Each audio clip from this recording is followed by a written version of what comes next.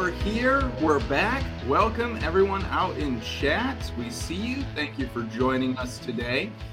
Yeah, it's been a while, you guys. It's been a while. This is the first CASA live stream of 2021. No, I'm just kidding. 2022. They all flow together for me, you guys. I can't keep them straight anymore. 2020 has just been a trilogy. So anyways, Happy New Year to everybody out there. I hope that your new years have been going well, splendid, good, all the good words. We'll get the show started. We're going to try to hustle along through the first bit here, I guess, because we do have some goody good things to get to later. We have a special guest joining us in the later half of the show here. So we'll start the show out with some Hey, how are yas? Kristen, hey, how are you? I'm doing good, actually. Excited for the new year. Everybody's healthy, and I became a grandma. Congratulations. I'm not old enough to be a grandma. No. Yeah, she was born last week, and I have yet to see her because they live up in northern Michigan. So we're hoping to, as soon as Mama's ready to do some traveling, we are gonna get him some gas money and tell him to come visit and stay so I can meet my first grandbaby. Oh, that's awesome. Yeah, congrats to you. Pretty cool. Yeah, congrats. But other than that, not much. Otherwise, same old. Same old. Alex, hey, how are you? Cold. Yeah, I feel you on that. It's warmed up to about 2 degrees, but yeah, we have an old house, and all the windows are leaky and suck, and our furnace this is its last season. So and you always find that out when you finally turn the heat on because you need it. Yeah. So, and then the rest of my day has been spent combing through a little over 2,000 bills that showed up in our search results. And I've whittled that down to 2016. Oh, okay. So not all of them are vaping bills. A lot of them are just we get a lot of extra stuff that gets caught in the search. So right, you're the final filter. Yeah, I'm on the verge of starting a headache now. So glad to take a break. Yeah. Well, now you get to stare at a bright screen for the next hour and a half. So that'll definitely like I've been doing all day. Yeah. Yeah, awesome. It'll definitely help. Well, good. I'm glad that we're all, I'm sorry about your headache. That's not good, but I'm glad that we're here. I'm glad that we're back doing what we do here. So for me, it's just been same old. I'm just dealing with snow, and we've got a big storm moving in on Monday. So we're just prepping, I guess. That's it. That's been my weekend so far. It's just been grocery shopping, prepping for this storm, all that fun stuff. Was there any milk and bread left? Yep. We got milk and bread. We even got cream cheese. There was this big to-do about a cream cheese shortage. I heard all the radio stations talking about a cream cheese shortage, and we went to the store. They had plenty of cream cheese. So I don't know. Of all the things. Yeah. Well, the media lies. I just made some bomb fresh salsa, though. Fresh salsa. That's what I just got done doing. I still smell like peppers and onions. Anyways, then you pour that over the top of the, what you do then, you pour that over the top of the block of cream cheese, and then you spread it on chips. Yes, absolutely. That sounds good. Oh man, we made buffalo wing dip. Made buffalo wing dip the other day too. That was what the cream cheese was for. Oh, fantastic. Okay. Yeah, so good. But otherwise, that's really it for me. So yeah, Alex, if you are ready, we can get into some hot and spicy legislation, all 2016 bills that you've been looking at. Sure, I'm going to get it all in 20 minutes. All right, let's do it. Let's do it right now.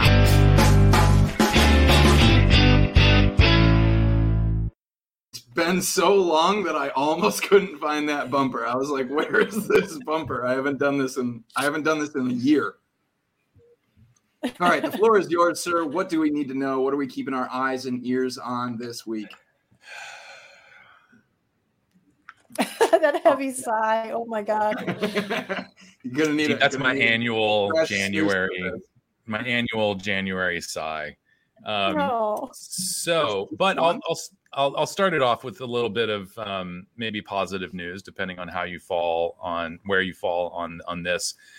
Starting off in New Hampshire, right next door to me, SB 314 would introduce a tax reduction for modified risk tobacco products. So this means things like Swedish snus, Swedish match products that have actually gone through the process, and companies that can afford the MRTP process can have this tax reduction applied to their products. It's at the state level. And this would also include things like the 22nd Century Very Low Nicotine cigarette. I believe it's hard to kind of figure out this language for me. It seems like that type of product might be eligible for a 25% tax reduction, while modified risk or reduced risk products like Swedish snus would be able to get the 50% discount. CASA is supportive of this language. First of all, we don't support extra taxes on these products, but if those extra taxes exist, low risk products should be entitled to a lower tax rate. And so I wrote a very brief email in support of this bill to the committee. There was a hearing on January 12th. I have not updated the progress of this bill. Usually you don't see like the next committee assignment for a little bit. So keeping tabs on this, and whether or not we need to get everybody to voice their support for this or not isn't clear yet. But if that does come to be a necessity, then we'll put something out.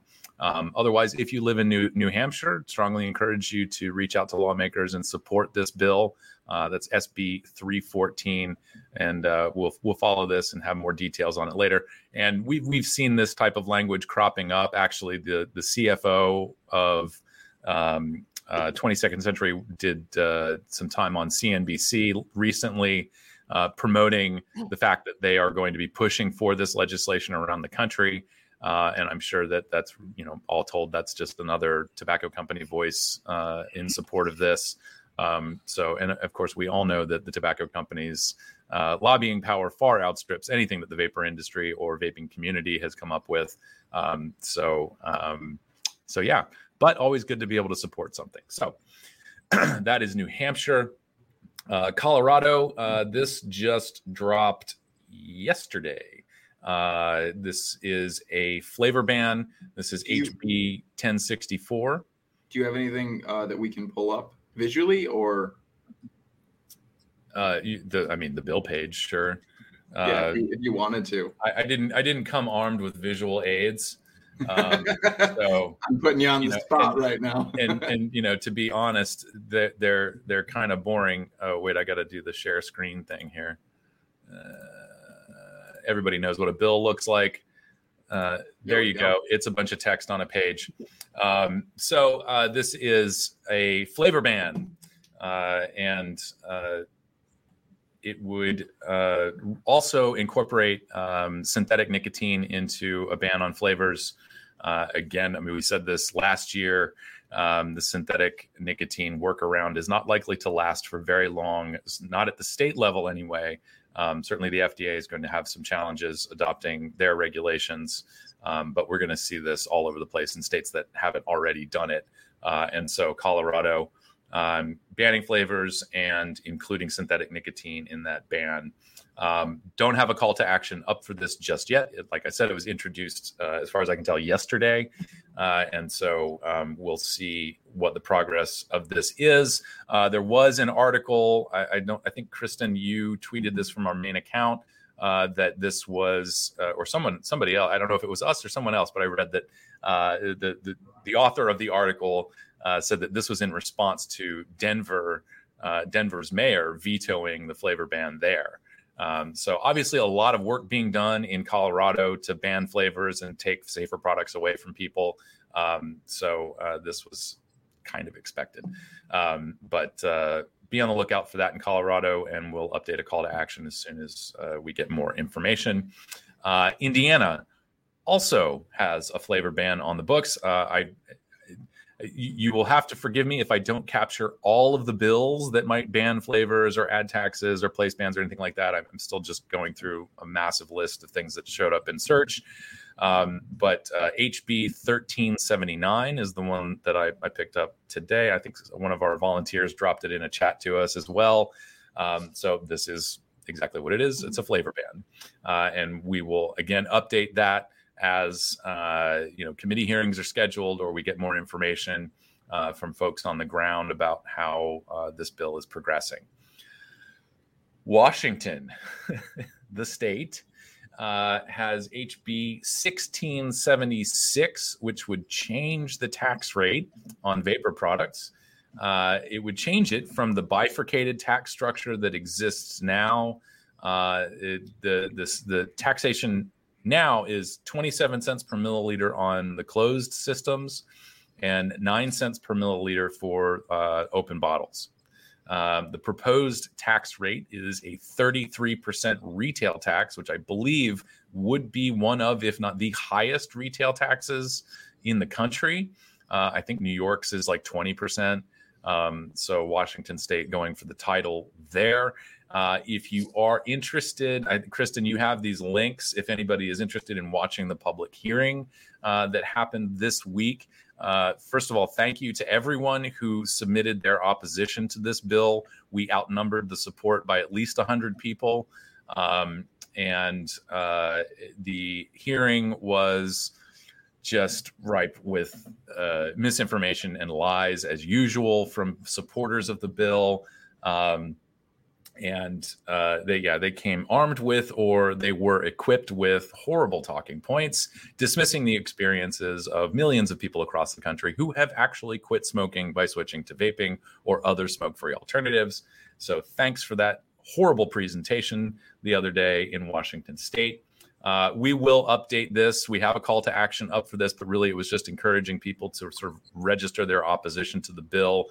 This was in a finance committee, so they are primarily focused on economic impact of this legislation.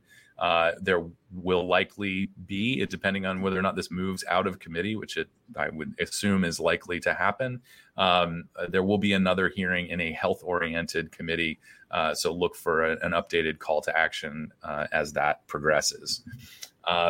Washington State, again, is also looking at a bill that would direct the Department of Health, I believe, to promulgate a rule limiting the concentration of nicotine in vapor products and other things. I just glanced through this and didn't finish my notes on it before I came on, so I'm sorry if I don't have all the details here. But it would the health department would be tasked with coming up with a nicotine cap, and it would ban the use of nicotine salts. We can all probably name at least one manufacturer who's going to have a very big problem with that, and I'm sure there are others out there. And of course, these nicotine caps, we expect to see more of those around the country as we go forward. That is Senate Bill 5768. Sorry. And as that progresses, again, we'll probably update or put out our own call to action for that. Moving right along to the wonderful state of Maine, the LD 1550, the flavor ban from 2021, is still in play. I believe we mentioned that this has been referred to the Committee on Health and Human Services. I do not have a date for a hearing or meeting as of yet, but we will have to refresh our engagement on that and get out the new information as soon as it becomes available. So Maine flavor ban still a threat. New Jersey, moving into enacted legislation. This is one that we've been talking about as to what we need to publish about this, or any opinion that CASA has on this. Assembly Bill 6020, that's 6020. This has been passed. The governor has not signed it yet, so it is not enacted. And I'm not quite sure what's going to happen here, because we were trying to figure out if there is another example of the state, of any state, requiring a retailer to carry any product. The only things I can think of is perhaps there are situations where, in the cases of potentially dangerous items, fireworks, boats, whatever that retailers may be required to sell certain like accompanying safety equipment. But I don't know. I don't do boating or fireworks, so I can't tell you whether or not a state might require someone to also sell fire extinguishers. But this bill in New Jersey requires retailers, whether they're tobacco dealers or vapor sellers, to sell nicotine replacement therapy. I don't know whether or not this is just, lawsuit ready, but it seems like something that should be followed by a lawsuit. And that's in New Jersey. So there we go. Yeah, I know one of the few, we were having a discussion about in the case of motorcycles. If motorcycle retailers like a Harley shop or something like that is required to sell helmets, and I don't think they are. I don't have an actual answer. I don't think they are. I think they just do, for the sake of selling helmets. It's an upsell. They can, make more money that way, kind of thing. But when you think of it, like not every state requires a helmet when you ride a motorcycle. So I think I don't know if it varies or whatever, but I mean, I agree. I think that's something that's just ripe and ready for a lawsuit challenge, forcing a retailer to also carry an additional product that they may not have any interest in selling, are unknowledgeable of, or for a number of reasons. Yeah, that the customers don't even want. Yeah, to force a retailer to sell a product. I mean, certainly, as you mentioned, as we've discussed, privately, this I think this sets a pretty dangerous precedent. Yeah, and it's something for retailers. It's along the lines of very high wholesale taxes, right? You're forcing retailers to purchase or pay a tax on something that there's really no guarantee that they're going to sell. In this case, requiring retailers to sell NRT, which I believe have their own expiration date. It's sort of a tax in and of itself. Because you're forcing them to stock, pay for and stock something in their shelves that may not ever sell, and then they have to restock and so on and so forth. And it sets a dangerous precedent, I think, that the state stepping in and requiring retailers to sell a certain thing. Again, I could be totally wrong. I don't know the total history around this particular laws like this, or if there are any other retailers that are required by states to sell certain things. So anyway, I bring it up because it's, I don't know if we're going to see more of this. New Jersey is not typically a leader in thinking outside the box, inside the box, tobacco control strategies. So, I mean, clearly with a bill like this. Well, one of the things I brought up was, if somebody says, "Oh, well, it's not that it's such a bad idea."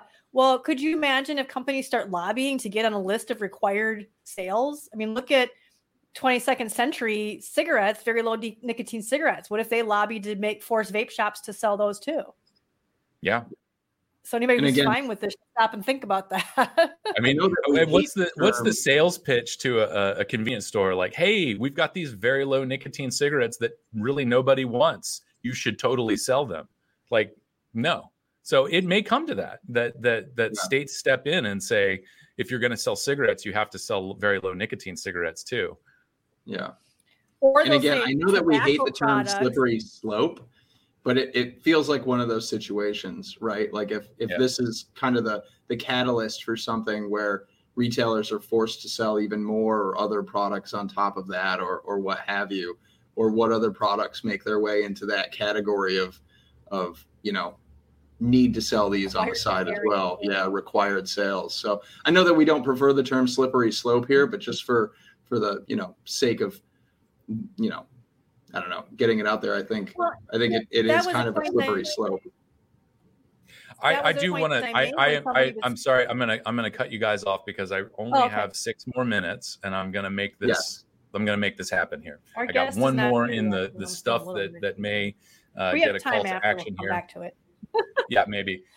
So moving on to New Mexico, another new state. HB 33. Again, this is the modified risk tobacco product tax reduction. This was pre-filed. It is awaiting pre-file. The date on it is January 18th, so it hasn't actually been introduced yet, but this would raise the tax on cigarettes to 20 cents a cigarette, reduce the tax by 50% for cigarettes with MRTP. That's the very low nicotine cigarettes. And it has very much the same or similar tax reduction language as New Hampshire. So as I said, expect to see more of these bills around the country. Did you say 20 cents per cigarette? Correct. So you'd be looking at $4 a pack? That would be the state tax on cigarettes in New Mexico. Yeah. That's pretty high. Is that a 20-cent increase, or that would be the new tax? It's a raise. So it whatever. I didn't write down in the notes what the current tax is, but okay. All right. that it may be 10 cents a cigarette. I don't know. Right. But that is a tax hike on cigarettes, which comes with its own issues. Certainly, people will be trying to dodge that tax and get the cigarettes that they like for cheaper. Sure. Yeah. This bill also adds synthetic nicotine to the definition of tobacco product. Again, expect to see that at the state level all over the place. And certainly there are people in the industry who are supportive of that language. And so I guess the probability of that becoming law is pretty high in terms of as far as regulating synthetic nicotine like other tobacco products. So I have two more bills left, and I have these under the interesting bills section. In Vermont, that you have an interesting bills section. Yeah, well, they're sort of bills I'm not quite sure what to do with, and we need to kind of work on our own opinions about this. But I'll start with Vermont.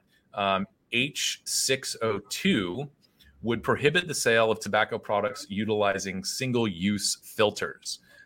We briefly touched on this when we were talking about the new policy in New Zealand. New Zealand has outlawed the sale of cigarettes with filters. And part of the rationale for this is that filters make cigarettes more palatable, but they don't actually reduce any harm. There is also the issue of litter, of cigarette butts that do not biodegrade and, in fact, are a source of contamination in the environment for all kinds of things. And if you are really interested, I love. Now I'm drawing. I have a mental block now. The woman from New York who runs the smokers' rights groups. One of the things that she does. Audrey Silk. Yes, Audrey Silk. When she goes to a park or an area where smoking is prohibited, she always does her own surveillance and recon to see whether or not people are actually following the rules. And you can do that, of course, by looking at cigarette butts everywhere. So anyway, this is an interesting policy, and it basically makes cigarettes less palatable for people. But this is also sort of in that very heavy-handed kind of regulation that's likely to push people to an underground market and get the cigarettes, the full flavor, full nicotine cigarettes with filters that they are accustomed to. So this is kind of a mixed bag here. I think from on a personal note, I don't, I always joke about if you want to make cars safer, you take the airbags out and you put a 10-inch metal spike on the steering wheel and people won't go above 25 miles an hour. Right, because you're terrified of being impaled. Exactly. And this gets into road design and traffic stuff. If you want to make the roads safer, you have to make them terrifying. And so this is a very similar kind of thread. Anyway, it's an interesting bill to me, and I'll be curious to see how far it gets in Vermont. I believe there's a bill in New York that's very similar, and I just haven't gotten to it yet in our massive list of legislation. But expect to see things like this around the country. Certainly New Zealand has already implemented it. And so expect some New Zealand fans to maybe try it here. At the very least, it does acknowledge that filtered cigarettes are not any safer for you than an unfiltered cigarette. Right. So the very last one, I'm getting this down with 1 minute to go. Utah, HB 34 is looking at cigarette tax amendments that would add heat not burn products to the definition of a cigarette.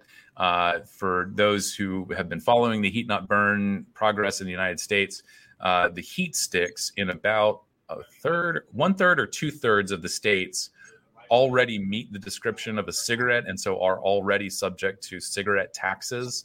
And so Utah is changing their code to allow for taxation of heat not burn products, just like cigarettes. Heat not burn products, which, by the way, have received an MRTP order from the FDA.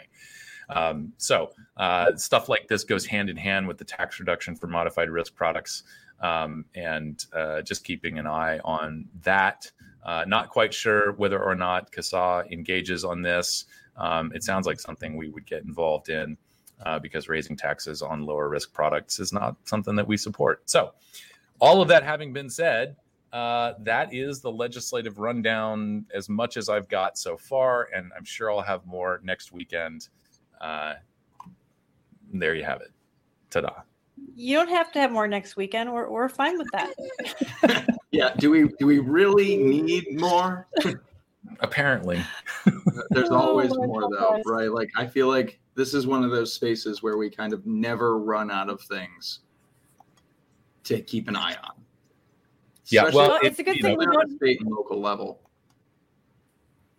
It's a good thing we don't have a research segment, because I could be like updating you on all the poo-poo research that comes out every week. That's a never-ending thing. I know how Alex feels, because it seems like every day there's another stupid research study that comes out against vaping that it's just cross-sectional, and asks all the wrong questions, or erectile dysfunction and secondhand vapor and strokes and heart attacks and depression. One thing that I am just now remembering that I kind of forgot to mention here because I didn't write it down was all of the bills in Michigan that we were following. I haven't gotten through all of the Michigan stuff that shows up on our scan, and I'll just show you what that looks like. Here you go. This is, and it's not all tobacco, but these are all the bills in Michigan I need to weed through here. But I have not come to the new versions of, these might be it right here, what we were following last year. Yeah, these are from 2021. So we are in a 2-year legislative session. That's typically what happens. So a lot of the bills that we saw in the TIBARD package of tobacco control bills that we saw last year are likely to come back. I know Mark Sliss popped his head in here earlier, so he may have some insights to add to that. And like I said, I'm still weeding through all of this stuff to figure out what's active and what we need to engage on immediately. But Michigan, again, could be looking at that package of tobacco control bills. Though, thanks for that little tidbit. Heat not burn sticks are taxed as pipe tobacco, which has a lower tax rate compared to normal cigarettes in Germany. So there's some tax reduction happening there, at least in heat not burn compared to combustible cigarettes in Germany. I don't believe our guest is here yet. I don't see our guest kind of in the back room with us just yet. So I guess that concludes the legislative rundown. We are not quite ready for our deep dive. We're still waiting on our guest, but I have something that I think that we could maybe fill a little time with and have a quick discussion on that I think is just absolutely absurd. So I'm just going to go ahead and I'm going to do a little screen share here. Have you ever considered bird watching when trying to quit smoking? This is CDC's recommendation. Bird watching is a great way to de-stress and keep your mind off nicotine cravings. On National Bird Day, which was January 5th, watch some birds and help your smoke-free life soar. What do you guys think of bird watching? Alex, when you were trying to quit smoking, we're like, you know what? I'm going to go check out some birds. I'm curious if they'll have a similar post for Flag Day. Ooh. Like, have you considered watching the flag? Yeah. Have you considered going outside? Like, it's so tone deaf, right? Like, you see this whenever there's some kind of national holiday or something like this, some way that they can work these ideas together to post about this national thing. And it's just tone deaf it doesn't, I don't know, it doesn't, if this resonates with you, if bird watching is what helps you stay smoke free, bird watch all the birds, watch every bird you can watch, right? Like, I think that advice is for the birds. And on that note, our guest is here. Our guest is here. Oh, our guest is here. Okay, awesome, fantastic. I can get out of here. I just wanted to fill some time with that. I thought it was a fun little tidbit of information from the CDC. So if you guys are ready, we are definitely ready for do our bumper. Some deep dive action. Absolutely.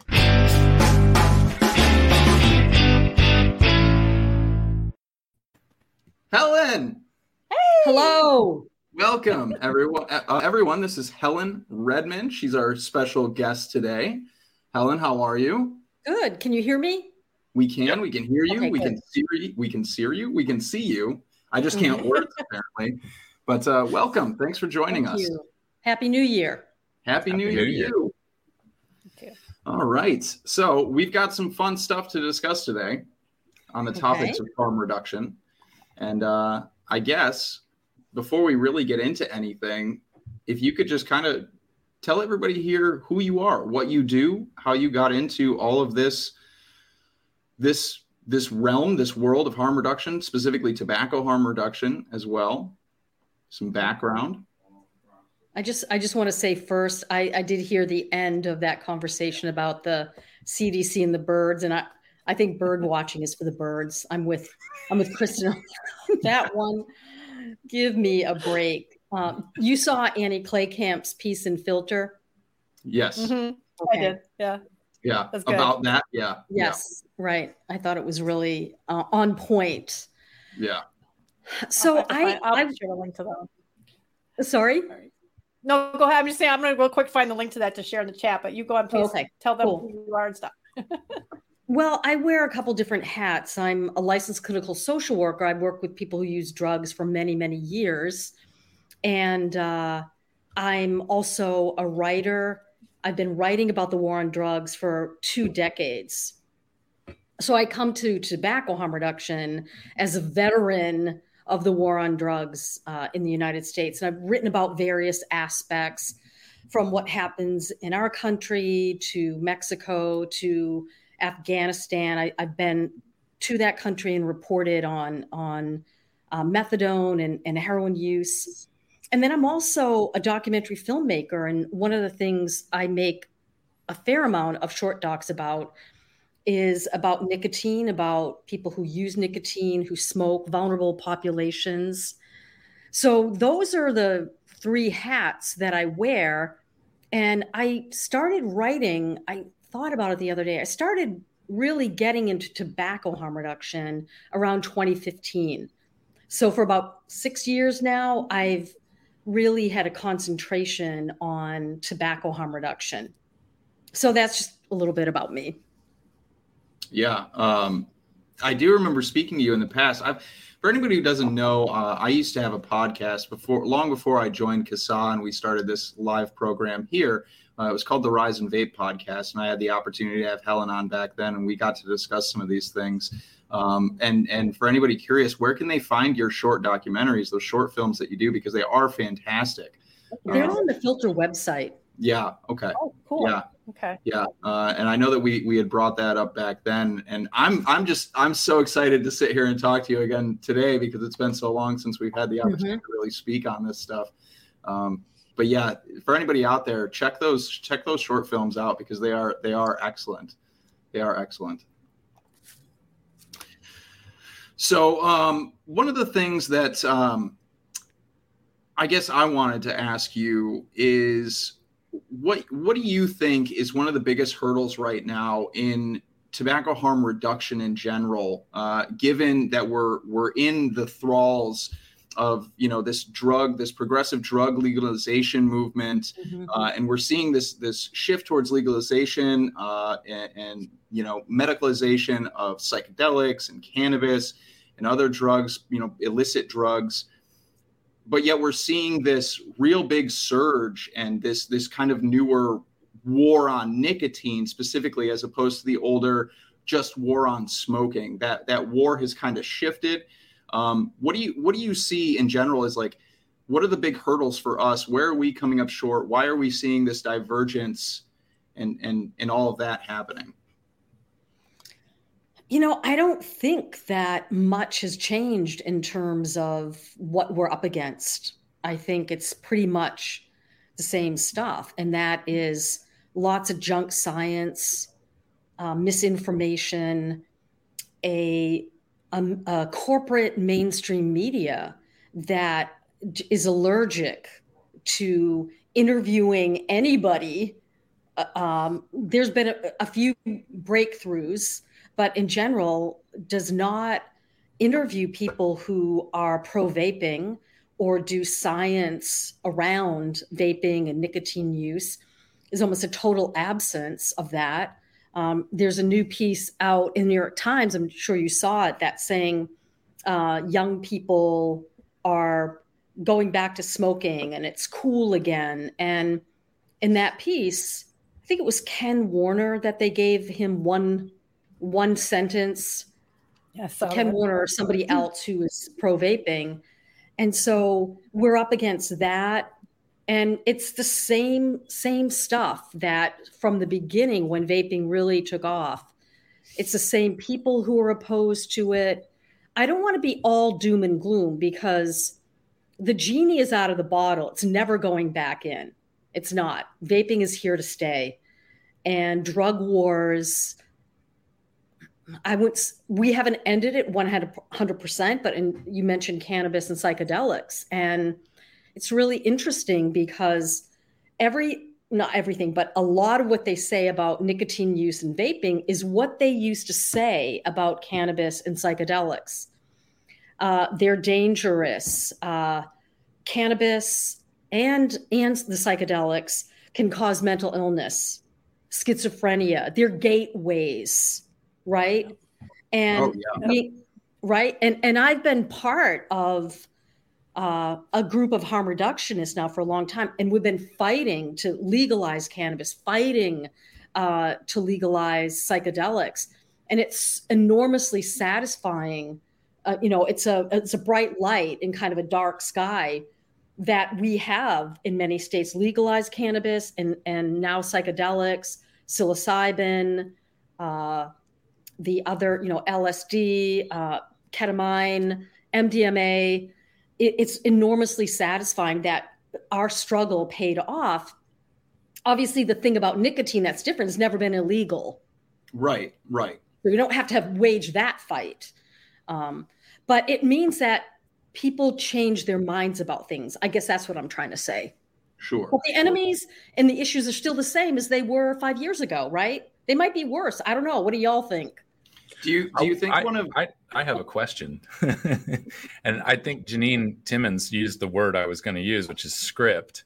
We've seen a lot of movement in, I think, the public health realm and in the policy world and in corporate America to acknowledge people, to have this diversity, inclusion. I forget what the E stands for, the DEI. What is it? Equity. Yeah. Diversity, equity, inclusion.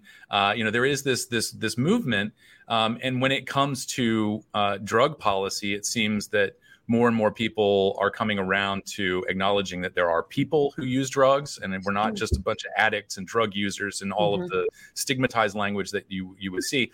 But that attitude is not moving over to tobacco. For some reason, tobacco is siloed off. And so my question is more of, in your experience in working in this field, is that an institutional thing, or is it just people bringing their personal bias into their careers? I think that tobacco and alcohol, a little less with alcohol, they've never been integrated into the harm reduction family. Harm reduction all around the world actually has mainly focused on illegal drugs because that's where the drug war is aimed at, right? That's mass incarceration, undoing all of that.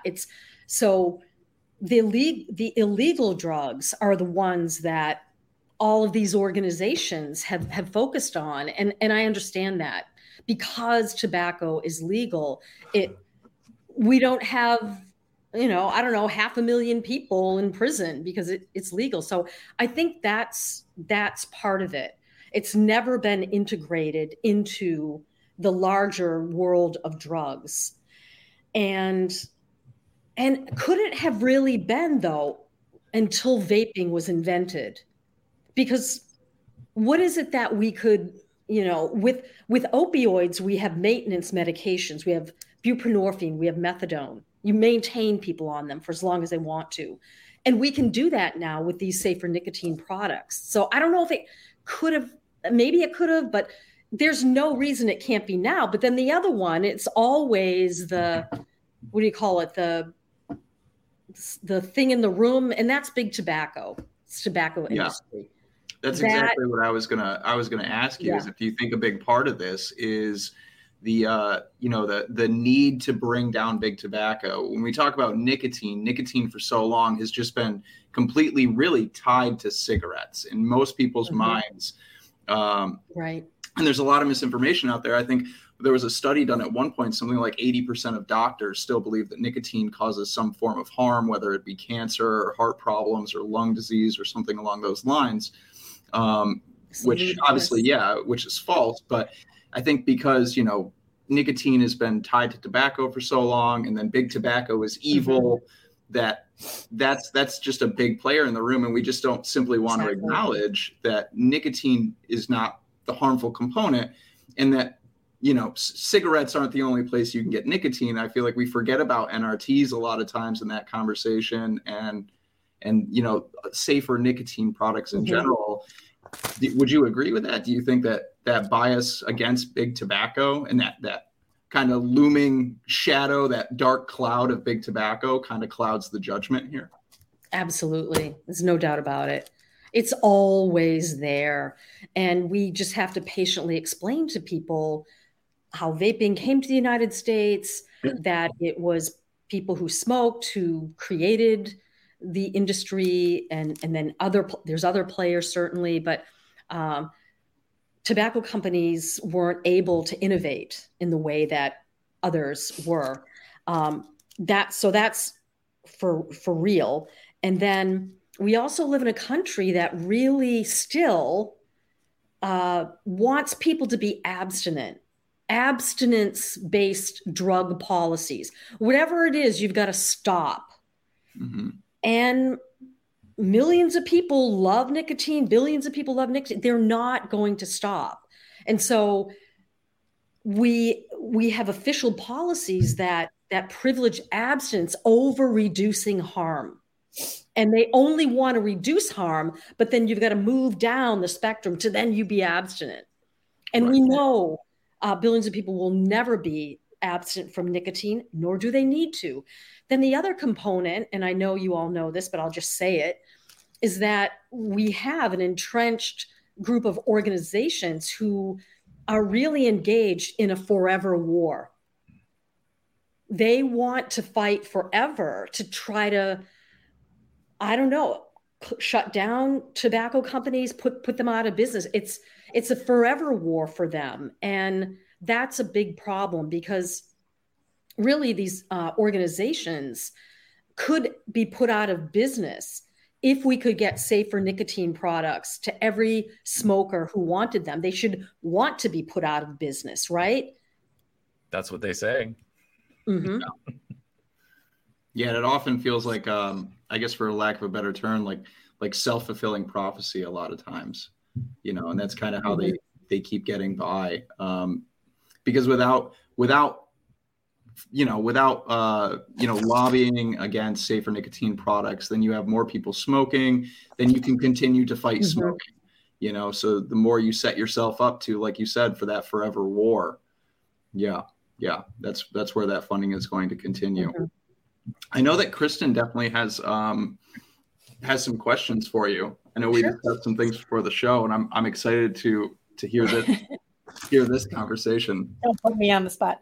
One of the things good at that. It's one of my favorite things. I do it to Alex all the time, so I'm going to do it to you too. Well, something popped in my head as we were talking that hadn't occurred to me sooner, but with you having been in other drug harm reduction, and you came over to tobacco harm reduction. So you were probably around a lot of people who are in drug harm reduction. And it seems like we're struggling getting them to come over. What do you think was it that made you went, yeah, that all makes sense. This is harm reduction, Mm-hmm. whereas other people just don't seem to be like ready to jump on board with tobacco harm reduction. They still see that as being something that's, I don't know. It's funny because they almost get anti-brain and they suddenly are like, oh no, they should just quit, or they should, like, which they've been saying for people who are addicted to other drugs, but you can't just do that. But yet when it comes to smoking or nicotine, it seems like they kind of turn into these anti-tobacco people. So what made you able to make that leap, and what do you think is holding back other people in that line of work from making that same leap? Well, it happened because I worked with a woman at a social service, actually a harm reduction based housing program in Brooklyn. And my coworker, who is German, had been recently to Germany to see family, was a smoker, as was her partner, and they found vaping products there, and she brought it back. And we started talking about the people that we were working with in this harm reduction based housing program. And so many of them had either started moderating their drug use or dramatically cut back or stopped using. And the only thing left was cigarettes. And so we started thinking about that. And she had vaped and she was vaping and loving it. And we thought, we have a tool now to help people transition, because people from vulnerable populations, not everyone, but a lot, the journey to transition is a lot longer. They have a lot of life challenges. Imagine being homeless and having a significant mental health problem and trying to transition. It's just not the same as somebody who has a nice warm home and support from family all around them. We know that. The more support you have, typically it's easier. And so we were in the setting, we said, we've got to try. We have this great product now, even though it wasn't so great back then. They've gotten so much better. And I think it's probably easier for people to transition out because you can get sufficient nicotine, you get a bigger throat hit if that's what you need. They're easier to use. You're not dripping juice everywhere, right? So it was really a colleague who showed me a vape and said, let's try. And that's where it started for me. I do want to say, another bright spot, I do feel like the international harm reduction community is coming to this conclusion that we need to integrate tobacco harm reduction. The people that I talk to all around the world, they are really, really interested in it because precisely what I said, many people leave their initial drug of choice, but the nicotine always seems to be the last one. And people say, just don't take it away from me. I want to do this. It's legal. I'm not going to go to Rikers for smoking a cigarette.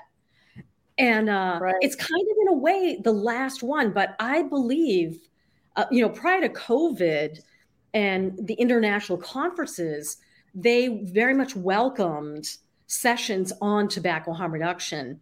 And all the questions come up like, who's funding this? Is PMI behind it? What about Juul? What about all of those questions come up? Happy to have those debates and discussions. It's good to have that. But I think more and more around the world, people are realizing we have to get these products into the hands of people who use other drugs because, that's the other thing. And I know you all know that. But if you use illicit drugs, the rates of smoking, the two go together, really.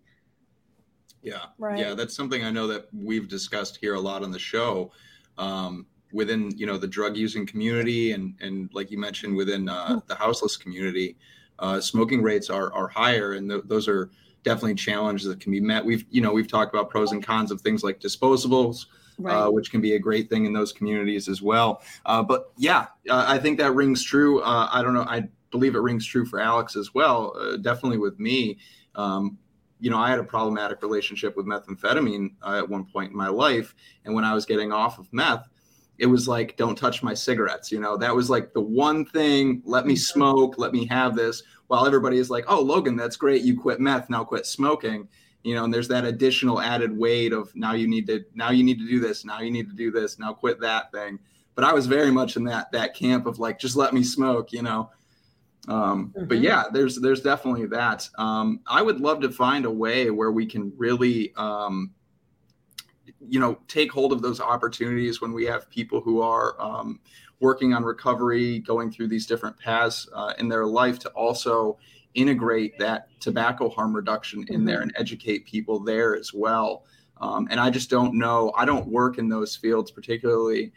Do you see opportunities in your line of work where those things can be integrated in better, or how we can approach that situation and trying to work tobacco harm reduction more into those scenarios where people are seeking help for other substance use if they're smoking? Or is that something that maybe feels too much like that situation where it was like, okay, great, now you've quit doing this thing, now we want you to also quit this? Does it feel coercive? Is there a way to do that without being coercive? The way I look at it is, I've worked at New York harm reduction educators in East Harlem, and I've done vaping tobacco harm reduction groups, and I'm about to start one next month. And so one of the ways that we do this work is where there are agencies like New York Harm Reduction Educators, Lower East Side Harm Reduction, where there are syringe exchanges, wherever there's drop-in centers. Obviously, COVID-19 has changed how we can deliver some of those services. Doesn't mean we can't deliver them. Those are the places. Wherever people who use drugs go for services, that's where you have the vapes. Like I like to say, it's you hand the person a sterile syringe and a vape. Sure. Good to go. The North Carolina Survivors Union in Greensboro is doing a project. They have sterile syringe exchange. They have a drop-in program, and they're doing a study and a focus group so that they can help people transition. So wherever you're providing, there's mobile vans, right, that go into neighborhoods to do needle distribution. Have the vapes on the van. Right. Go to wherever they are. Go to homeless shelters. There's a study, perhaps Sharon Cox and her colleagues in London. They're doing a study for people who are unhoused. How do we help them transition? Are they interested in these products? If they get them, can they bring them into the shelter? Are they losing them, or what works? And so that's really important too. So just going, meeting people where they're at, and then let's do some studies, because there's going to be real challenges, right? Again, it's not like people who have a lot going for them and they just need to make a transition. I have a number of friends who it was fairly easy, but I know from doing these tobacco harm reduction vaping groups, there's many more challenges that have to be overcome. Not impossible, just harder and maybe longer. Yeah.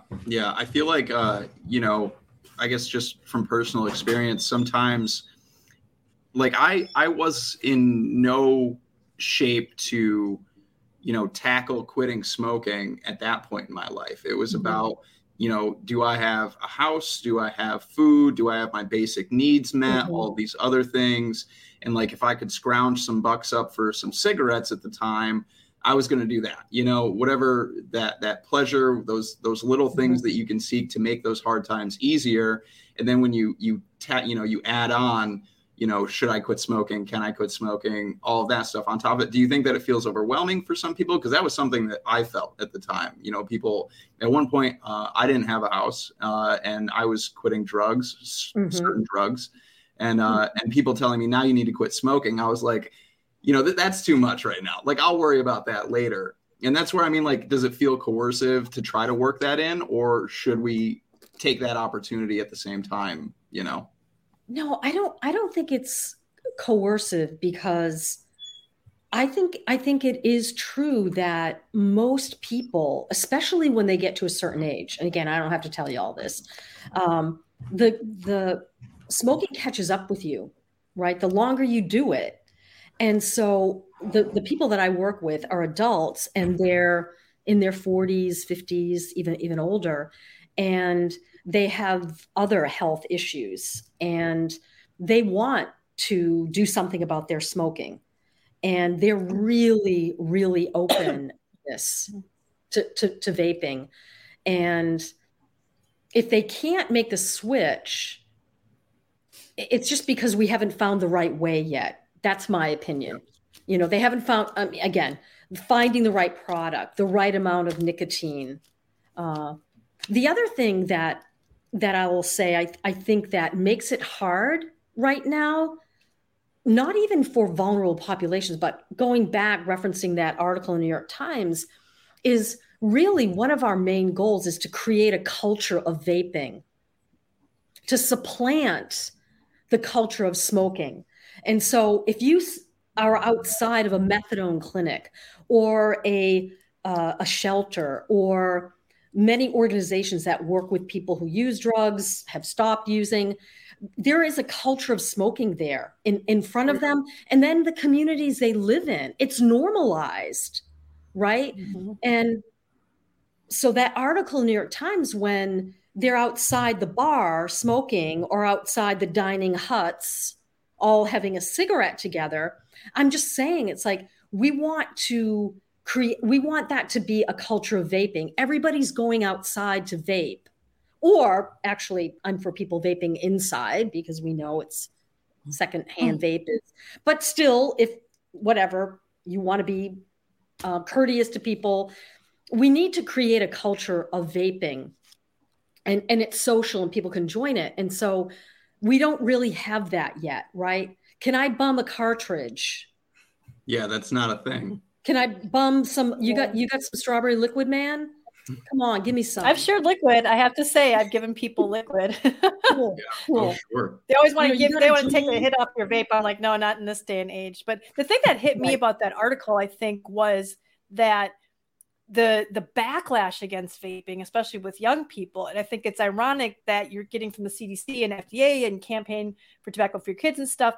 All these early 20-somethings were all kids who were growing up in the middle of this epidemic of vaping, who are rejecting vaping to smoke, and saying vaping's not cool. And if you vape, you're a douche, just smoke, you know. I mean, I think it's somebody in that article literally said that. I mean, he said, just smoke, you know, you look like a dork or whatever.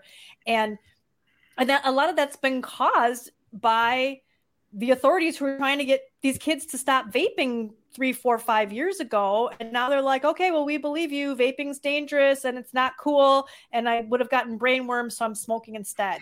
You know, I mean, look at what that accomplished.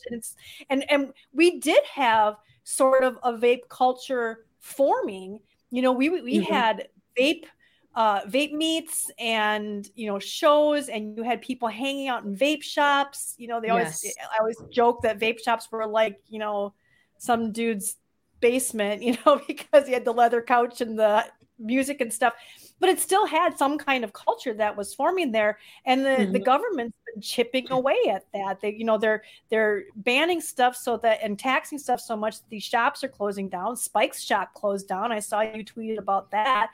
You know, I mean, that has been around for I don't know how long. It's crazy. So how do we turn around now and say, okay, now we need to form this vape culture now that we're being called douchebags and you know, that it's ridiculous and it's so uncool now. And vaping's only for quitting smoking. It's not, that's another thing that happens, is that you're not allowed to use it unless you're trying to quit smoking. So if you haven't started smoking yet, but you want to start smoking, then you can vape to quit. It's like the idea that, you know, using a safer product has to come with a prerequisite of first, you know, harming yourself, I think is absurd. Right.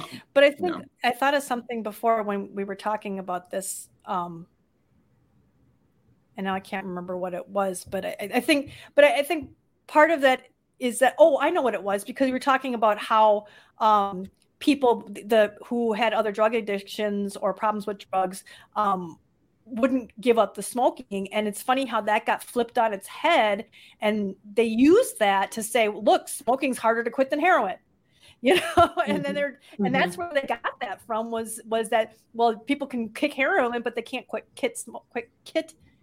smoking, you know. Yes. And so then they use it to lie about how bad smoking is, not even looking at what's going on in these people's lives. And they do the same thing right now with the vaping. They're lumping in vaping with smoking for Indigenous people, LGBTQ,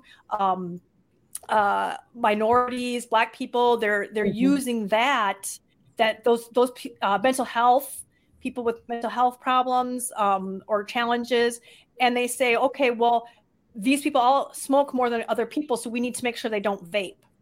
I mean, how do we change that message? You know, because it's similar with the drug issue, because with drugs, those groups tend to get hit harder with substance use too, right? So nicotine kind of just falls under that. And so it's sort of all kind of the same, would you say the same group in that sense? Well, I want to say something again about that New York Times article, that it was annoying in so many ways, because, you know, you go around the Lower East Side or Greenwich Village and you ask a bunch of 20-somethings who are smoking their opinions. Don't take that and run with it. You know, I just hope they don't try to create another drug hysteria around what a bunch of 20-somethings say about smoking, because we know that people in their 20s, the way they use nicotine or whatever their other drugs of choice, in 10 years, the vast majority will not use drugs in the same way. People mature out of drug use. It's just part of being human. What you did when you were 21 is not what you're doing when you're 41 for most people. And so it was really interesting to me. The part that I thought just really hit me, you know, having lived through the panics around vaping, is when one of the women said, it's not cool to have a USB in your mouth. And it wasn't that long ago when it was really fucking cool to have a USB in your mouth, whether it was Juul or another one, right? And so this is what we say all the time. Those of us who think about drugs, write about it. There are drug trends, and they come and they go. And so the Juul trend was one that I wanted to stay, because that was helping also to create a vaping culture, like what you were saying, Kristen. Definitely. In New York, we used to have vaping bars, and they were great.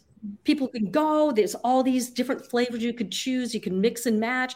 People could hang out, just like bars were alcohol, or Starbucks or what have you. So these trends, they come and they go. And we knew it. We called it. We said, you know, you look at that data, and the rate of young people using vaping has gone up because it's cool, it's fun, they can rebel, and they want the benefits. Let's never forget about that.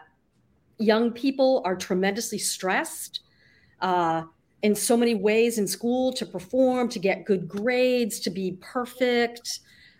With the pandemic, we don't even have to go there in terms of, so they're turning to nicotine, some of them, to meet real needs of energy, concentration, focus, right?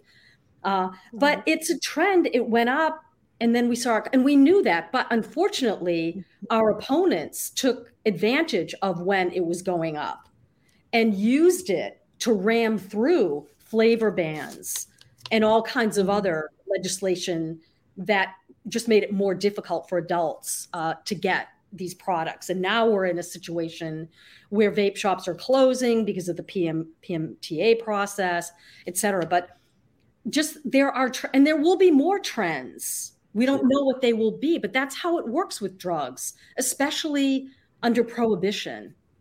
Sure. Yeah, that's true. Absolutely.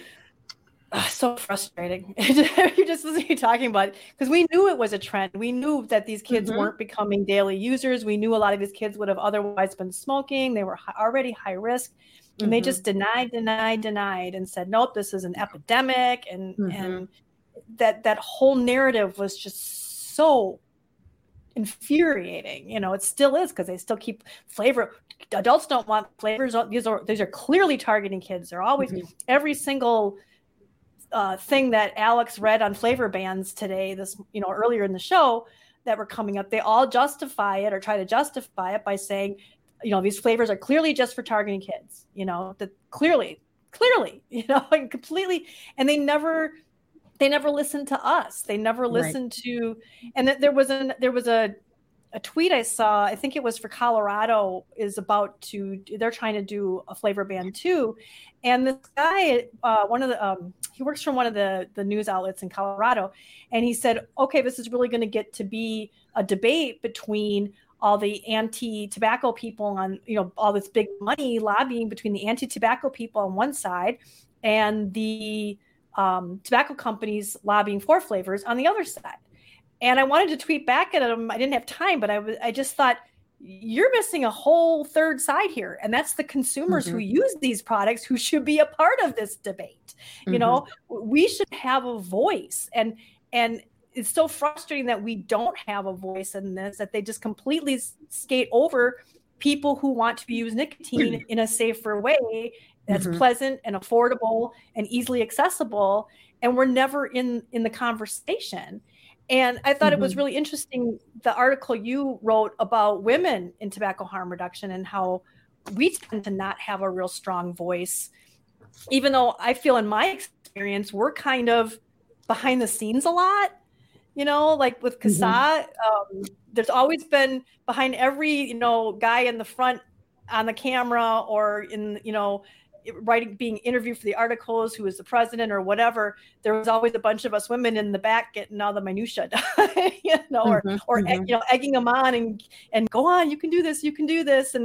And I think your article really struck me, and I contacted you immediately after I saw your tweet about that and said, how do I get involved in this? Because I think it's great. And I was wondering what caused that, and I'm going to share the article here in the chat. What caused that impetus of, or that, what was the impetus of, okay, women need a voice, and what made you, I know the COP thing was part of it, but what brought that about wanting to form a women in harm reduction thing? What do you think that we could do where we make a difference that hasn't happened up until this point? Well, like I said, I've been in this work for maybe about 6 years now. And I don't see gender parity on any level. I don't know if it's gotten worse or it's just always been this way, but I didn't see it getting better. And, that bothers me. It's like, having that gender parity, hearing the voices of women. And, because I work in different areas, I'm a journalist, I'm a filmmaker, I really notice it. I notice it when you read articles and you see who's quoted, and there are no women THR experts quoted in articles. There'll be 3 or 4, 5, 6, 7 people interviewed, and there'll be no women. That's a problem. And it's easily solvable because there are women all over the world who can give a journalist a quote. It's something we pay attention to at Filter. We want our writers to reach out to different groups of people. We want to hear what different people have to say, not the same old people. Not that there's anything wrong with what they're saying, but we want to just widen it out. When I look at who has podcasts and YouTube channels, I don't see hardly any women. And I don't understand why. I'm not pointing fingers at anybody or trying to call out or cancel anybody, but it has to change. I don't understand why. I mean, it doesn't take much to put up a podcast, or, I mean, you have to invest in some stuff, right? But why is that? Why don't we see that? When, there's been 2 feature documentaries made about the war on nicotine and vaping and tobacco. And both of them were made by Aaron Biebert. And both of them almost overwhelmingly feature men, just one male talking head after another. You Don't Know Nicotine, there's a few more women in that. And by the way, I was a backer. I was a Kickstarter backer of that film because I wanted Aaron to get the money to make it. It's really important. But when I got the poster for the film, when it was coming out, it was a gorgeous poster. And there were the names of 11 men on it who were featured in the film, not one woman. Yeah. Well, I have a problem with that, Aaron. So I just contacted him and I was like, come on, Aaron, what's up? I know that you interviewed women for You Don't Know Nicotine. Why aren't their names on? So sometimes it's just pointing out, like I know he didn't go like, we can only have 11 men on the poster, or he didn't make the poster, but somebody else did. They're not thinking that, like, we've got to keep the women out. But if you don't have it front and center when you're doing this work, it can just be forgotten. And so I wanted to just put out the word to women who do this work to form some kind of an organization or a coalition, because, of course, the other area is when there's conferences. So who's speaking on the panels, right? The Mantle USA, Gender Avengers, they look at this and it's important. And they point out, and sometimes the organizers will say, you're right, we don't have any women and we're trying or whatever. And I believe that, right? But we have to point it out and we can all do better. And so I saw in THR, it wasn't getting any better in terms of gender parity. So I just wanted to organize a group of women, whether it's still in the initial stages, whether it's an organization, an ad hoc group, but pointing out when women's voices are absent. I mean, it's 2022. Come on. Yeah. The question that I had written down here to ask you, which I think you just answered really excellently, was how can we raise up women's voices, more LGBTQ plus voices, and more non-white cishet male voices, just across the board? Because, like you said, I mean, just in this space period, it's really predominantly white male dominated. Yeah. And I want to know what we can all do really to, whether it's encouragement or just general support, like you starting these groups, what can we all do collectively to raise these voices up and have it not just be this white male cis heterosexual space? Because I mean, that's me. I'm a white heterosexual privileged male. What can I do better to elevate all of these voices or encourage these voices and make it, is it to make it less intimidating of a space? Or what can we do? What can we do in your opinion? Well, I would imagine CASA looks at this and says, we want, to have as much, gender equity as we can in terms of who's hosting, who's coming on the show. I mean, affirmative action, making that central to what you do. And I know sometimes you can't do it. You reach out to a number of women and they can't do the show or they can't be on the conference. I know that can happen sometimes. So I'm not saying every single one and, just cancel the whole conference, but just having that front and center and everything. If you're launching a new initiative or if you're doing some legislative work in whatever state, Wyoming, and you want a bunch of people to testify against a bill, you want to make sure you've got women in the mix, that it's not just a bunch of men who are standing up there, that you actually have women who are part of that. So whatever you do, looking at that, and again, this isn't about perfection and it has to be 50-50 every time.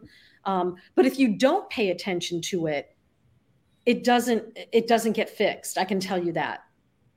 You don't pay attention to it. Yeah. I think it's really interesting.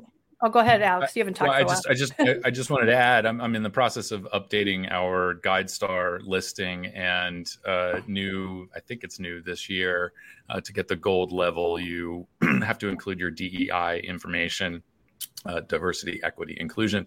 And so looking at the makeup of our board, Unfortunately, we are all white people, but I think our board That wasn't always the makeup, case, though. our board makeup is a little bit closer to usage rates between men and women. So we're not, there's 9 board members, so it's not a 50-50 split, but there's one more male board member than female board member. And I believe that's actually a little bit higher than the national average in terms of how people who smoke skew in terms of male and female. So that's a good thing. I will say my introduction to CASA and all of this stuff was largely through the efforts of women. It was Julie Wessner that brought me to the board. Yes. Julie Wessner has been a force of nature in this space, in speaking Super for power. consumers and in guiding the rest of us. She's made me a better writer, a better speaker, all around, I'd say a better person. Still got a long way to go. And I've always seen women in leadership positions in the vaping space in THR. People were mentioning Amanda Wheeler, Cynthia Cabrera was the head of the trade association for a while, and I always thought that was remarkable, and I was happy to see it, and I felt like that spoke volumes of not just the fact that this is for everyone, but it really is sort of the grassroots origins of all the stuff that we're doing, to me, it felt like the female influence, at least from the advocacy side of things, it doesn't translate to the industry necessarily, but I always felt like that was a positive, at least for what we were doing. So my 2 cents there. And it's not just in the world of tobacco harm reduction. I mean, you look at the cannabis space. I mean, they're struggling in the same way to have more women voices represented, whether it's they're doing the advocacy or they own the stores. So they're paying attention to women, people of color, people who have been most affected by the war on marijuana, making sure that they are part of this new industry, making the decisions about how to roll out, recreational marijuana in that state. And I think other areas, we're in a different time now with Me Too, Black Lives Matter, and then the movement around people who use drugs, right? Nothing about us without us. You're not going to be passing these policies if you don't talk to people who use fentanyl or use meth or use whatever the drug is. Our voices, whether it's in advocacy or research, we want and we will be part of that. So tobacco harm reduction, it's not siloed out. Every organization is grappling with how to have real representation. And it's been a long time coming, and it's going to take a while, but there has to be a focus on that. You can't just write something up and here we go, and we're good to go. It has to be thought out how you're going to do that. And sometimes you just have to call on people to say, come on, there's no women on this panel, and having a woman moderate doesn't cut it. Right. Yeah. It often seems though that when we're talking women, I mean, I've got a few points. My brain's just reeling right now with all these things I want to spew out. First of all, one of them being, it's hard because it was something I touched on before with the LGBTQ, which we do have members on our board, and Black people, Indigenous peoples, they're not big vapors, they're not big snus users, because we do all different harm reduction products. So that gives us a much smaller pool of those groups, and women too. Women were a much like Mark just said. Probably about in the early days, 15% of his customers were women. And I noticed that it's kind of weird because with people involved in CASA and in the early days, it was such a force of women with Julie and Yolanda and Teresa and Elaine. And it was a bunch of, myself, we were I didn't know pushing it. that. So it's kind of maybe off from what the actual percentages of the makeup of the market is for vaping.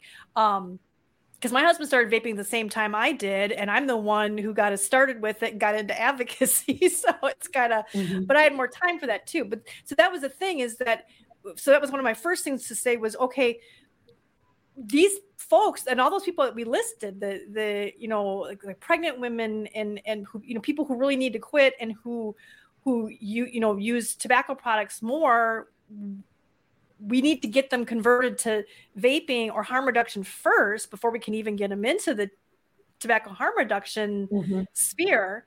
And like I said, because we did have a Black guy on our earliest board, and he just kind of lost interest. But again, that's another thing is, we're watching, we want to see, people who use snus, people from different ethnic backgrounds, we want that diversity on our board, but trying to find, and then we'll find somebody who will be like, oh my God, they'd be awesome. Let's get them on our board. When we get them interested, and they just don't have the time for it, because most of it's volunteer. And, but anyhow, now that I had that say really quick, what do you think that as a woman we bring to the conversation and to the table that's different from all these cisgendered white guys? What do you think that we can bring? Do you think that we should be included more, I guess is what I'm trying to say. What is your feeling on that? Well, what are the specific challenges that women face? Right. So we know that women who use drugs are judged much more harshly than men are. Okay. So bringing that, what is that about, and kind of unpacking that. Pregnant women who smoke are some of the most vilified. Oh yeah. Yeah. Forget about it. I mean, the hostility, the hatred. And so talking about those experiences. Okay. Making, I don't know. I don't think I'm exactly answering that. I don't know if I have a real answer to that, but obviously women being a woman in this world is very different in some ways than being a man. Mm-hmm. Yeah, I didn't realize the stigma thing. That's interesting. And I never really thought about it, but now that I think about it, I was a closet smoker. I was very embarrassed about smoking. I didn't want people to judge me in that sense. Whereas my husband was just kind of like, whatever, that's interesting. That's a good viewpoint, especially probably if you have kids. Because I always felt judged because I had kids. I never smoked during my pregnancies, and I always was outside. I didn't smoke around them, so I felt very conscientious of that, but I'm sure people were judging me. And I'm sure that was one thing, like probably why I was a closet smoker, which again, probably would make you do it for a longer time if you feel like you can't come out that stigmatizing effect. Yeah, I suppose that's, plus a lot of us, our women, our parents, and, my kids, in spite of the fact that I am a THR advocate, all of them, not all of them, the youngest one hasn't, thank goodness, but they all started smoking at some point. Now they almost all vape now too. My stepdaughter, she still smokes, but I didn't raise her. So, but my kids know if they come to my house with a cigarette. But yeah, it's, what are the challenges for women when they try to transition to a safer nicotine product? What are the challenges for them? I mean, we know that sexism is structural, right? And so how would you address those structural drivers of oppression? So then is it more difficult for women to transition? If so, why? If it's not, why not? When they do research, do they make sure, we know a lot of research, they don't include women for various reasons. Research around nicotine use and are they making sure they recruit women? We know that some vape shops are not very welcoming to women. They're, I remember there before I think it's closed now. It was Dragon Vapes in Chinatown, and it was just full of men blowing clouds. Like, I don't think women would feel comfortable in there. I'm glad the guys had a place to go, but can you make room, for some women? So having spaces that are comfortable for women. And so talking, putting that front and center, I think is important. Yeah, that's a conversation that right before the show, Kristen and I were actually having, is that all too many vape shops really just feel like man caves, you know? And, you know, again, just as a man looking at it, and trying to put myself in a woman's shoes, it's either intimidating or you just don't want to be there. You don't feel welcomed. You don't feel safe in that space, for whatever reasons there. And yeah, you know, how can we better address that? How can we get more women in these roles, in these entrepreneurial roles, and things like that, similar to, you know, the cannabis space where we want people of color in those, people who've been most affected by that, you know, the prohibition of cannabis in those spaces, in that business space. And can we do that with women and people of color in vape shops as well, to make that space more welcome, as opposed to, again, just another white male dominated cloud comp in every vape shop that you walk into. So, yeah. Yeah, and the other thing is product development. And I mean, because if you think about it, a lot of researchers would just go into a vape shop and be like, okay, what are people using there? But the people were all just guys, you know, so they had big mods and they were trying to make big clouds or whatnot.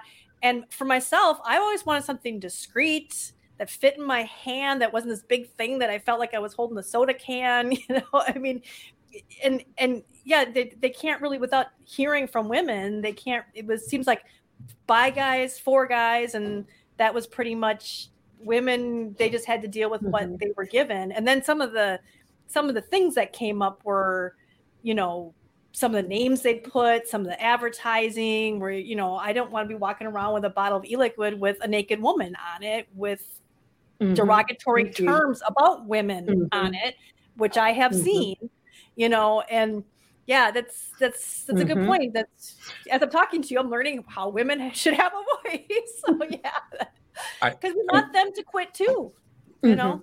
So oh, go ahead.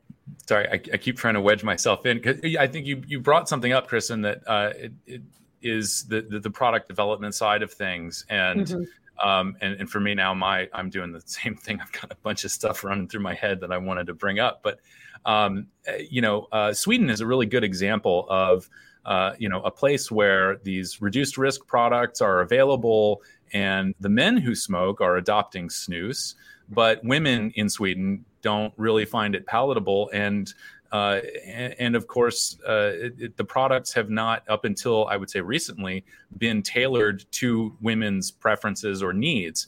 But Bengt Wiberg, who is from Sweden, has the patent on the sting-free snus.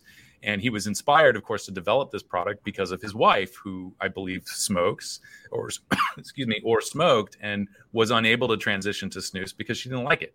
And you know, this is also in line with meeting people where they're at, and women are half the population. So it's I think it's very important for manufacturers to design products that do include women's preferences and needs. But I see that sort of hang up there. You know, Kristen described a product that appeals to her as a woman, but that has been maligned in the media as a product that is designed to hook the kids, which sort of all brings me around to a question for someone who is a journalist. How do we punch through this horrible, dishonest narrative in order to encourage manufacturers to tailor products to women? Or are we just up against big money here, or is there something that we can do as advocates to counteract this narrative on the cheap? I don't know if I've fully formed the question there, but I figured I'd ask somebody who is in journalism. Well,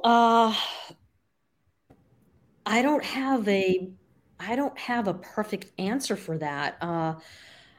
Except I know with time, things change, and I've seen it with other drugs. And, you know, the media is a key player, right, in whipping up the, you know, people like Stanton Glantz and Truth Initiative and PAVE, they need the megaphone of the media. They work hand in hand to create the drug panics, and they're succeeding. But at a certain point, it's not going to work anymore. And then the coverage starts to change. And I watched this with the drug war, with mass incarceration. And I think one of the things that this is what we try to do at Filter. I think Vice does it. There's some other publications.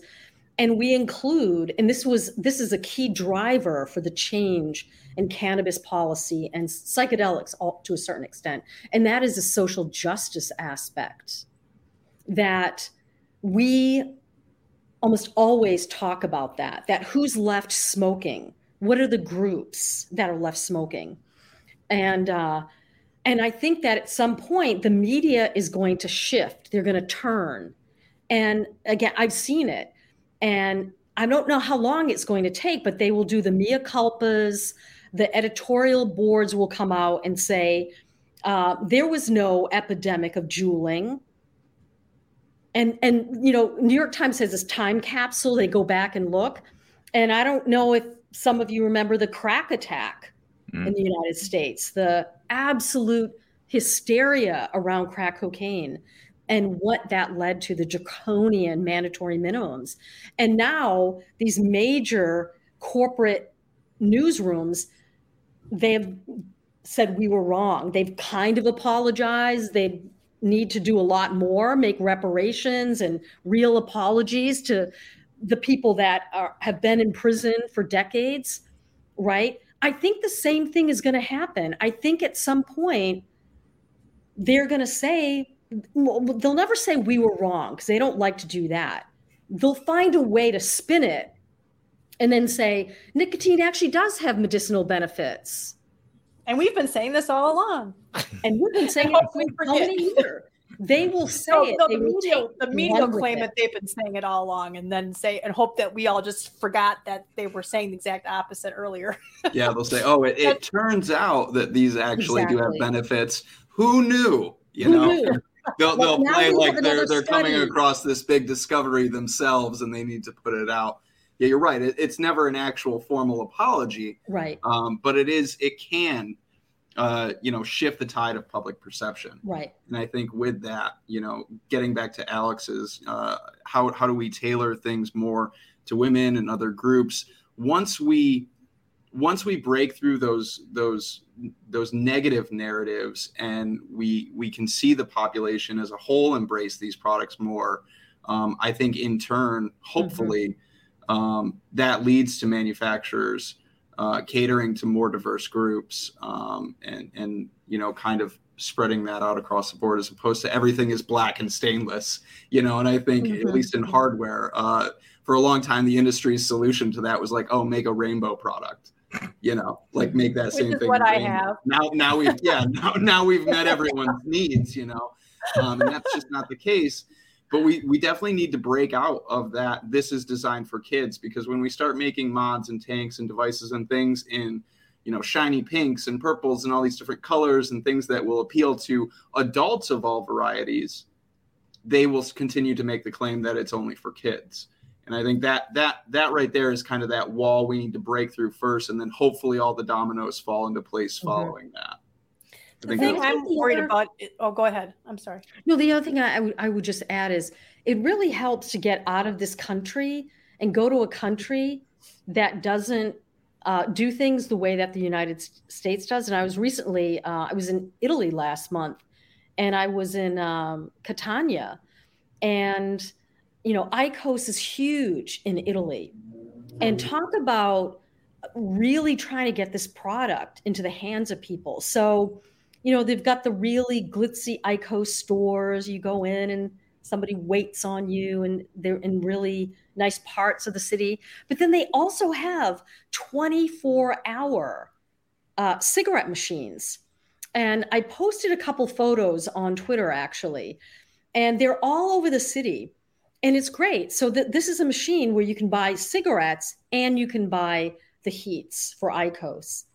And it was such a revelation to just see this. It wasn't the first time, but every time I see it, I'm just blown away. So it helps to get out of this country and go to a place like Italy, if you can, or England. Of course, they're miles ahead of us. They have vape shops in mental health hospitals, right?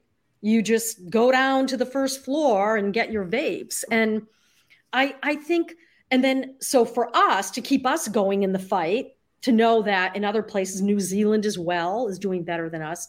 But also, as a journalist and a filmmaker, and I know other journalists feel, we want to talk about those examples to say, they look how they're doing it.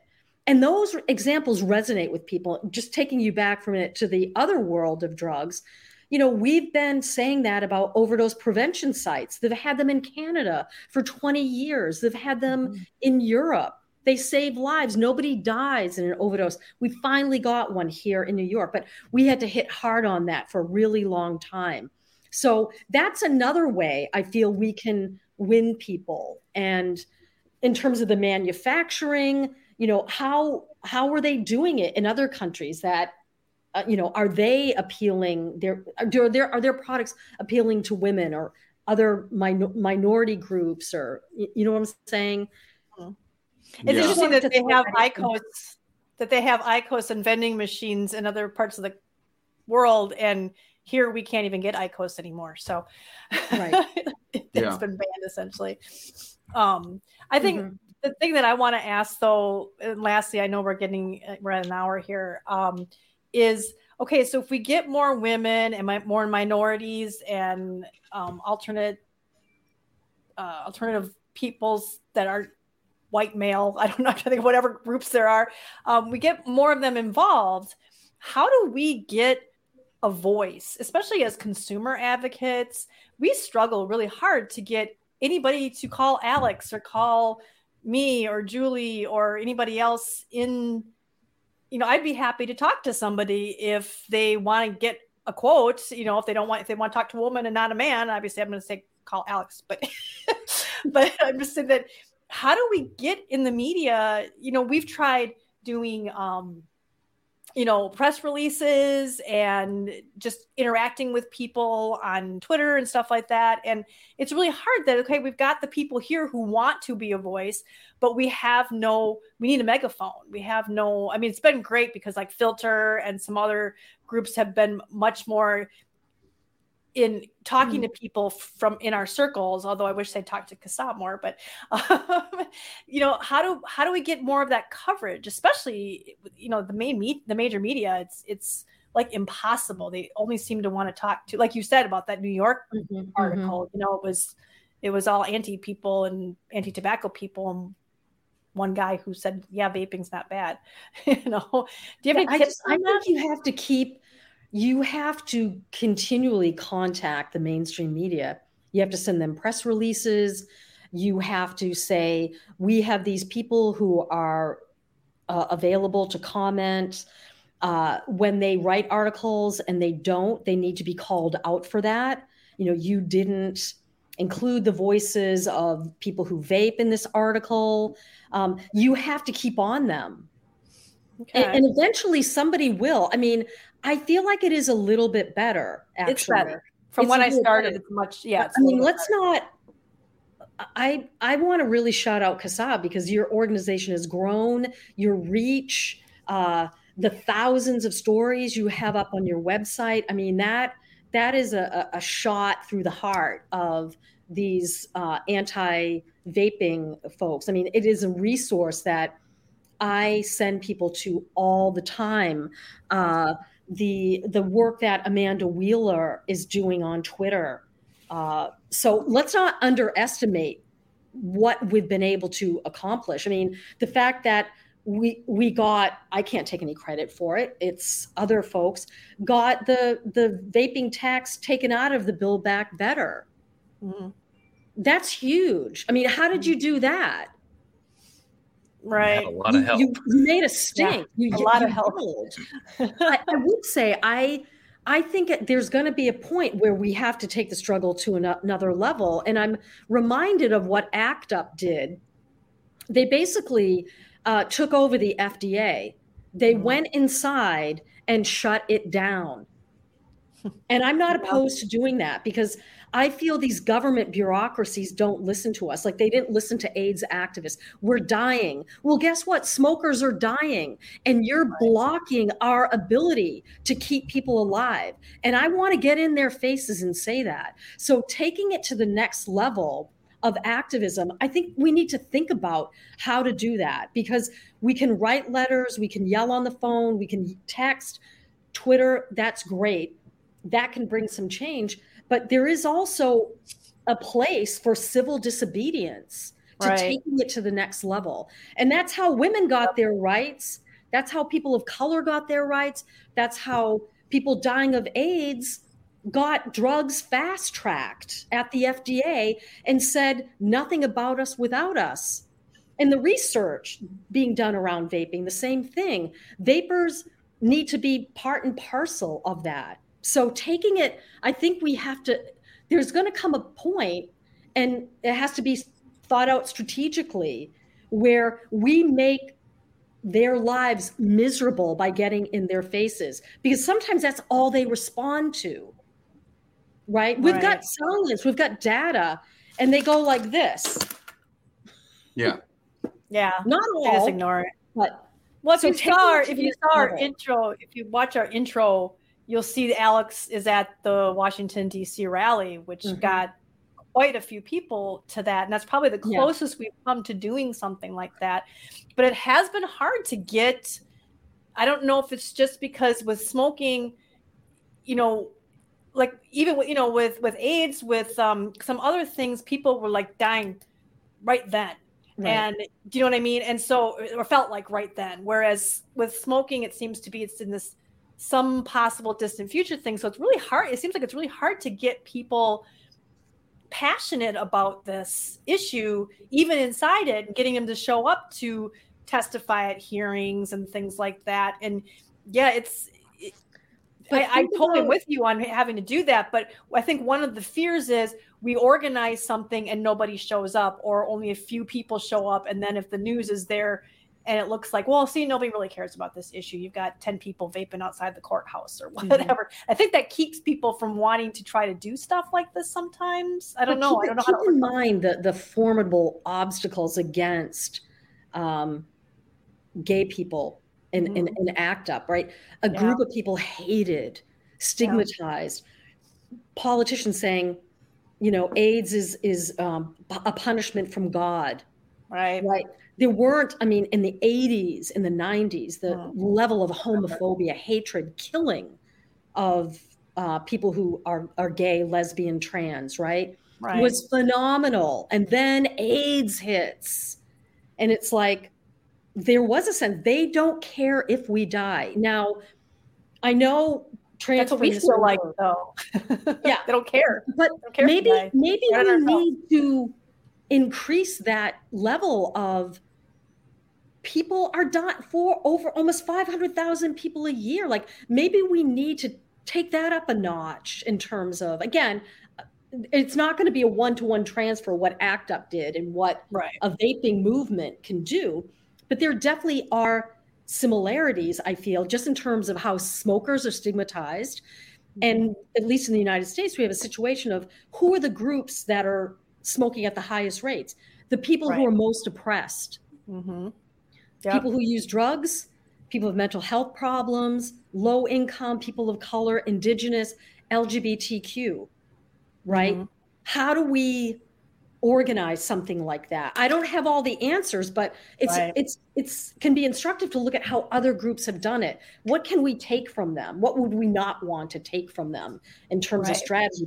But sitting down in the FDA, I just love the idea of that. That is a what do you call it?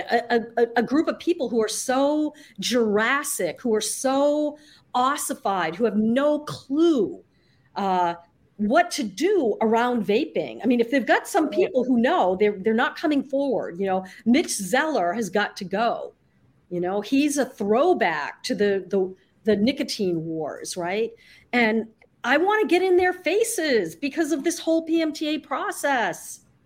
And it always seems to come back to the businesses. And then that's the thing that's so frustrating for us as consumers is it's either, anti-tobacco or business. And nobody talks about the consumers. When a law is coming up, local news, national news, whatever, they go talk to a guy in a vape shop. They don't talk to any consumers. They don't talk to advocacy groups. They go talk to a guy in a vape shop, which often has a weird idea about things himself. It's some guy behind the counter and he's like, yeah, Juul sucks. It's all their fault. And they should just shut it down and let vape shops do whatever they want, or they do whatever they can to make us look, make vapors or people who sell vapor products look bad, and it's so frustrating that we don't even get it. Everything comes down to what the businesses are doing. And it's hard to get looked at as far as have them look at the consumer aspect of it, because we're just pathetic addicts getting taken advantage of by big tobacco.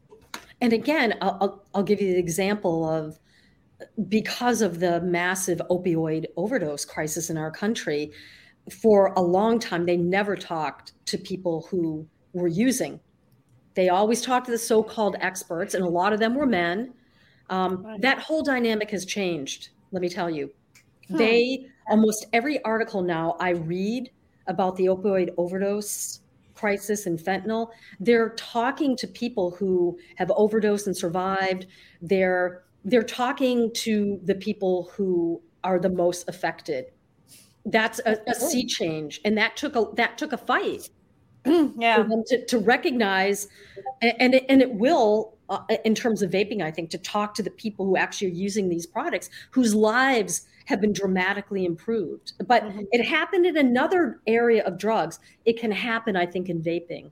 And we've started to kind of clamp onto the whole nothing about us without us thing, because we're feeling that so clearly, of that everything's happening around us and nobody's talking to us. Nobody's asking us, do we want flavors? Nobody's asking us, do we want higher nicotine? Nobody's asking us, will we go back to smoking if you make these just as expensive and taste like crap as cigarettes?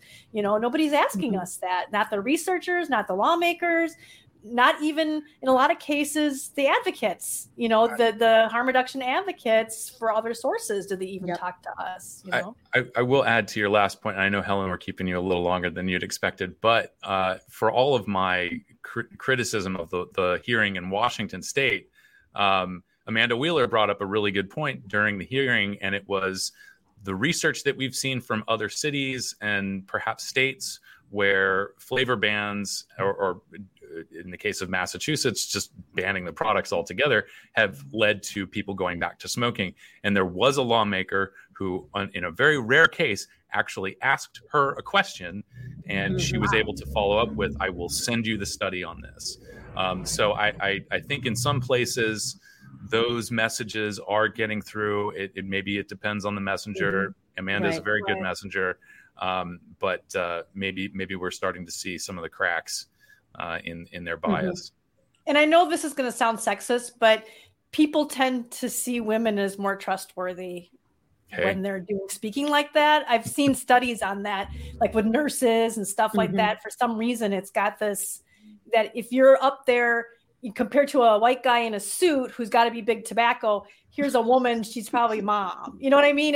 It's not fair. I'm not saying it's right. I'm just saying, but maybe getting more women up there to speak like Amanda's and things like that who are consumers and not just business might help make a difference in swaying some of these, because that immediate distrust of business, that's something that Matt was saying on the show he was on Reg Watch earlier, is that if you get out there and start arguing for your business, they don't want to hear it because they think you're just peddling poison to kids. So they don't care, That's why we always try to say we need more consumers to show up for these things. It's interesting that you say that, because I've been thinking about, when I've been thinking about women in tobacco harm reduction and making sure we have gender parity, I'm looking at the other side. And does the vape haters, the tobacco control folks, do they front load the voices of women? So I look at PAVE. Yeah. PAVE is all women. That's the leadership. Robin Koval. But then there's your Mitch Mayer and other. But it seems like they have a lot of women who are they're in leadership positions in the tobacco control community and even the public health community. It seems that, I don't know.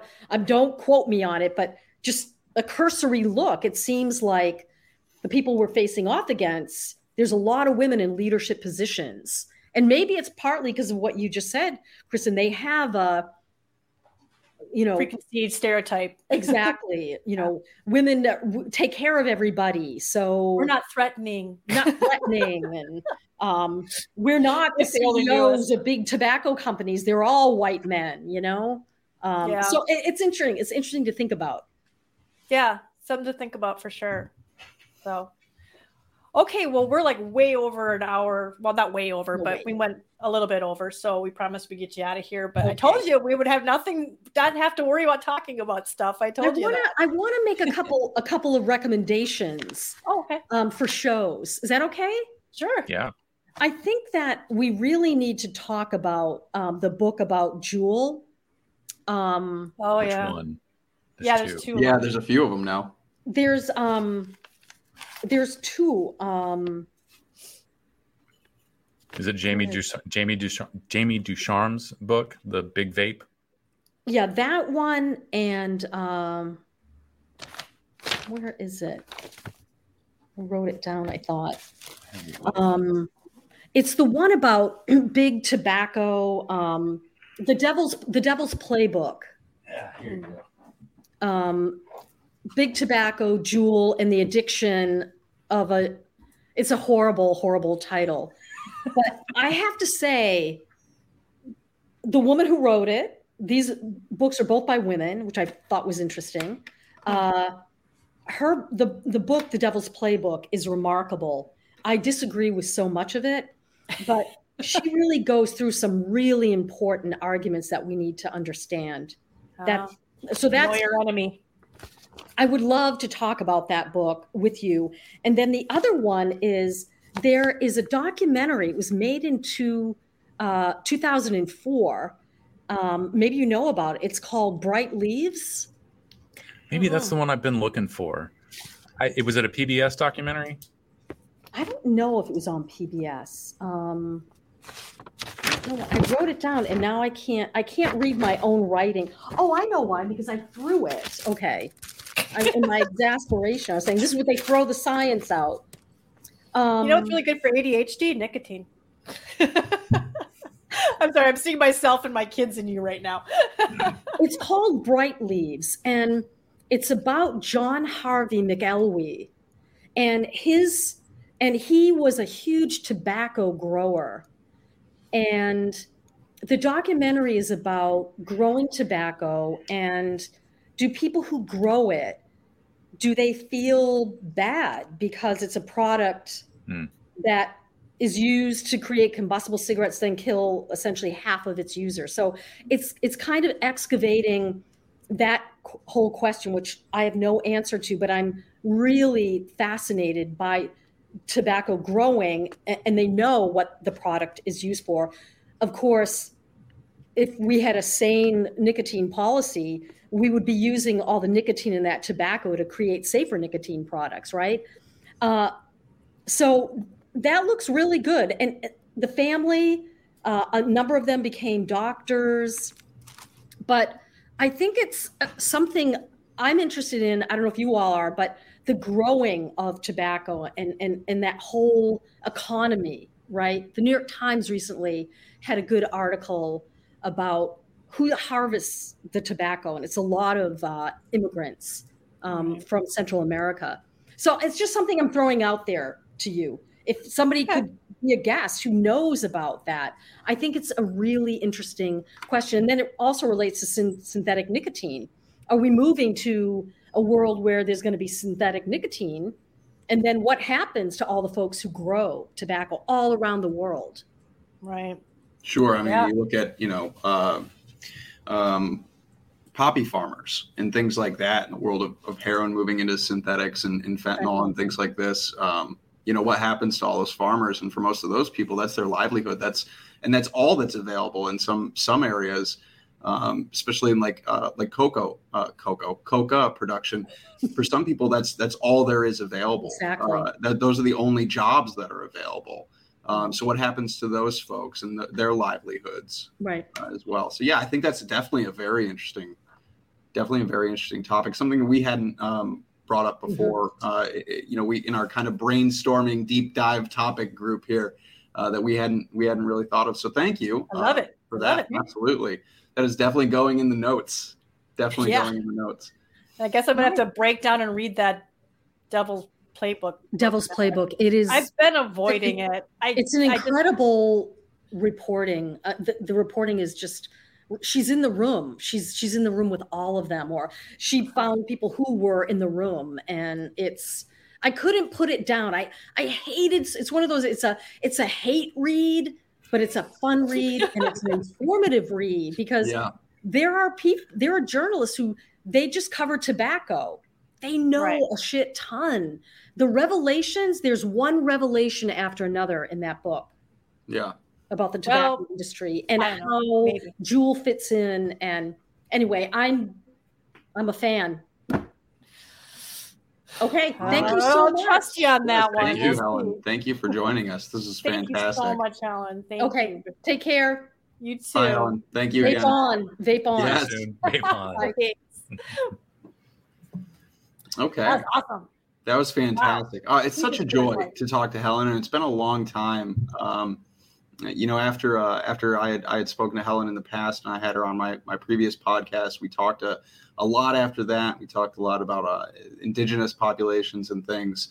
And then COVID hit, and everything kind of fell apart, and I hadn't been able to speak to her for a while. So that was awesome. I love Helen. She's just a wonderful human being, and she really does give a shit about people, and I love people that give a shit about people. I'm sorry for swearing on the show. Having the opportunity to Julie can scold me later for my poor language, but yeah. No, just having the opportunity to pick her brain was just great. I mean, and then she gives us that bonus of a couple of suggestions for shows. Yeah, fantastic. Yeah, absolutely. Yeah, I'm regretting that now I have to read that damn book, but at least you own the book, so you're out of excuses here. I don't want to give them any money.